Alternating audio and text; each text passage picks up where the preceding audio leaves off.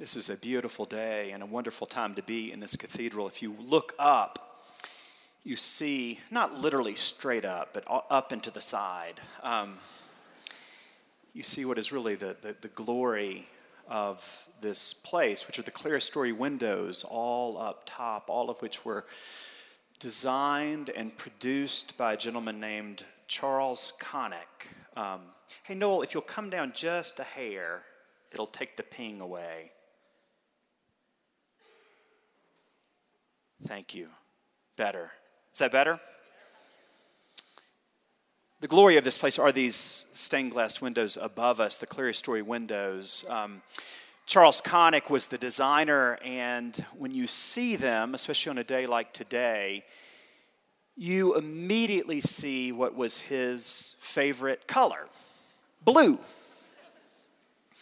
He absolutely loved blue, and he wrote in his great book that a part of his fascination with blue was his fascination with blue in the natural world. He said he just absolutely loved blue skies. He loved creeks and rivers. He loved glaciers.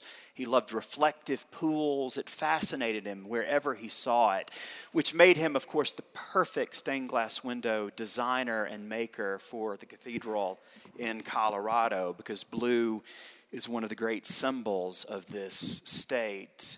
He also loved blue for religious reasons. One of his favorite Bible verses was a verse from the book of Exodus, chapter 24, which speaks of the Lord God Almighty walking on a pavement of sapphire.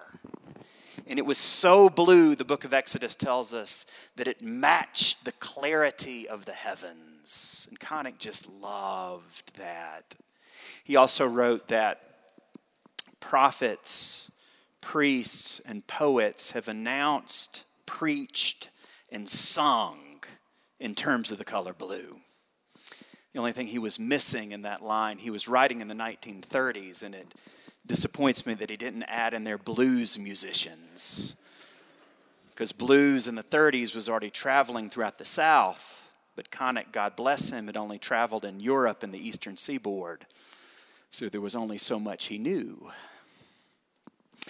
He loved this color. He absolutely loved this color, but what really fascinated him was, and this is why the name of his book was Adventures in Light and Color. He knew you don't get the colors without the light. And so the Western light, particularly on a day like today, gives him so much to work with. February the 2nd is the Feast of the Presentation, what's sometimes called Candlemas, which is why you have these lovely candelabra lit so beautifully down the center aisle on this day. It's a reference to the Song of Simeon, which we've already heard sung so beautifully, in which Simeon gives this blessing of Jesus, and in the blessing speaks of Christ as being the light that will enlighten the nations. This incredible light that comes into the world. So it's traditional to have candles, many more candles lit on the Feast of the Presentation, Candlemas, although it doesn't quite compare to the light that streams through the stained glass windows above us. This story, just like the stained glass windows, does not really concern abstract ideas like light and darkness. What it's really about are people. The Feast of the Presentation is when 40 days after the birth of Jesus, Mary and Joseph, as faithful Jews, bring Jesus to the temple for what's called his presentation and what's called sometimes the purification of Mary. All of this, Luke tells us in this gospel, were required by Jewish law, which means to many of us perhaps, especially Christians, a lot of that is lost to history, the hows and the whys of all that is going on here. The two great characters in this story are Simeon and Anna, and they only occur in this story, so we don't know a whole lot about them, but Luke tells us enough, just enough to stir our imagination. He lets us know that they are young at heart. They've been waiting for a long time for the coming of the Messiah. He tells us they are devout and they are eloquent as they celebrate the coming of this light into the temple, and above all, the coming of this light into every corner and crevice of the whole cosmos. A day, a celebration of the light that is Jesus Christ. In my last parish, I vividly remember interviewing for that job.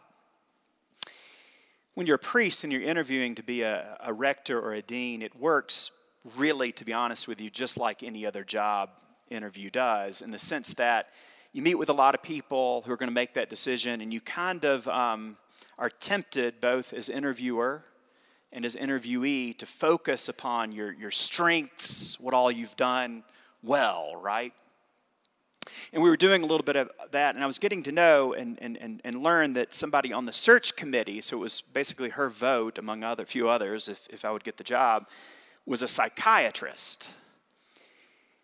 And I was thinking a little bit about that, and we finished up some interviews, and we're getting a cup of coffee, and she and I happened to walk to the coffee together, and she said, these interviews are funny, aren't they?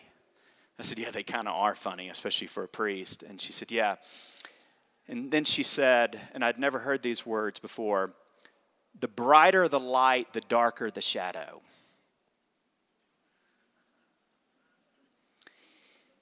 Now, I had never heard that before, so I thought she made it up on the spot. So she just became a kind of prophet, immediately in my eyes, and I hung on her every word for years. I eventually did learn that quote is attributed to Jung, who said it first. But nevertheless, it holds a great degree of wisdom and truth in it, and especially on this feast day in which we think so much and reflect so much and sing so much and enjoy so much, all of this light. But the brighter the light, the darker the shadow. And this gospel reading has a great shadow or shadows in it. And it's found primarily in one line that Simeon says at the end of this reading. And he says to Joseph and above all to Mary, this child is destined to be a sign of the rising and falling of Israel, and a sign that will reveal the inner thoughts of many.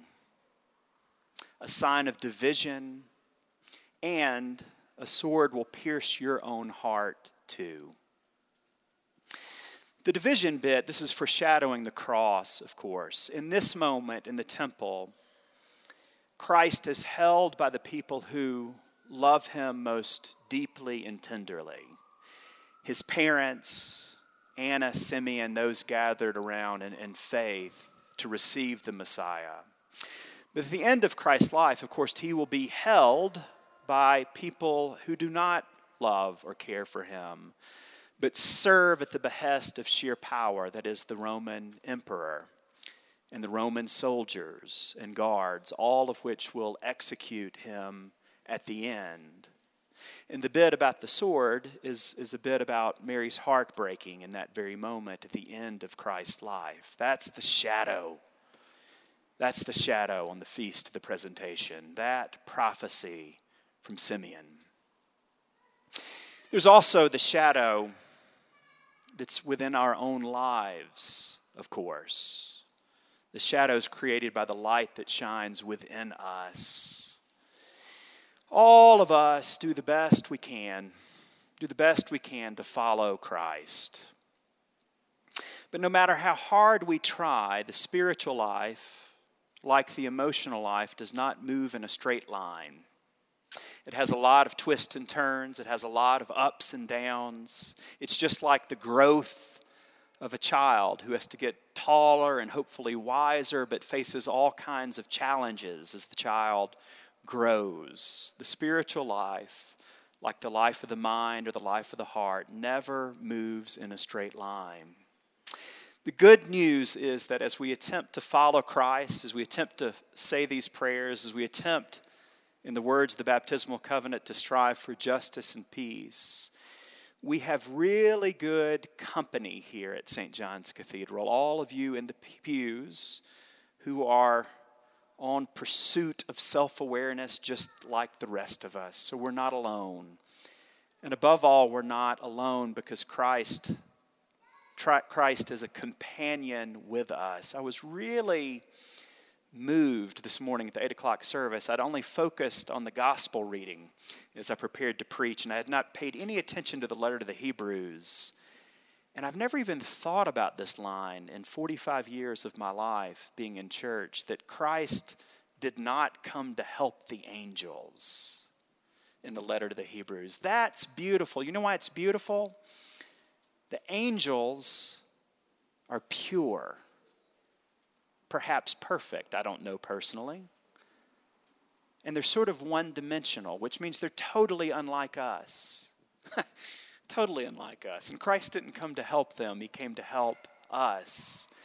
And it's because of his own humanity, he can relate to us in whatever it is we face. Or in the words of Richard Baxter, a great 17th century Puritan and poet, Christ leads us through no darker rooms than he himself has entered before.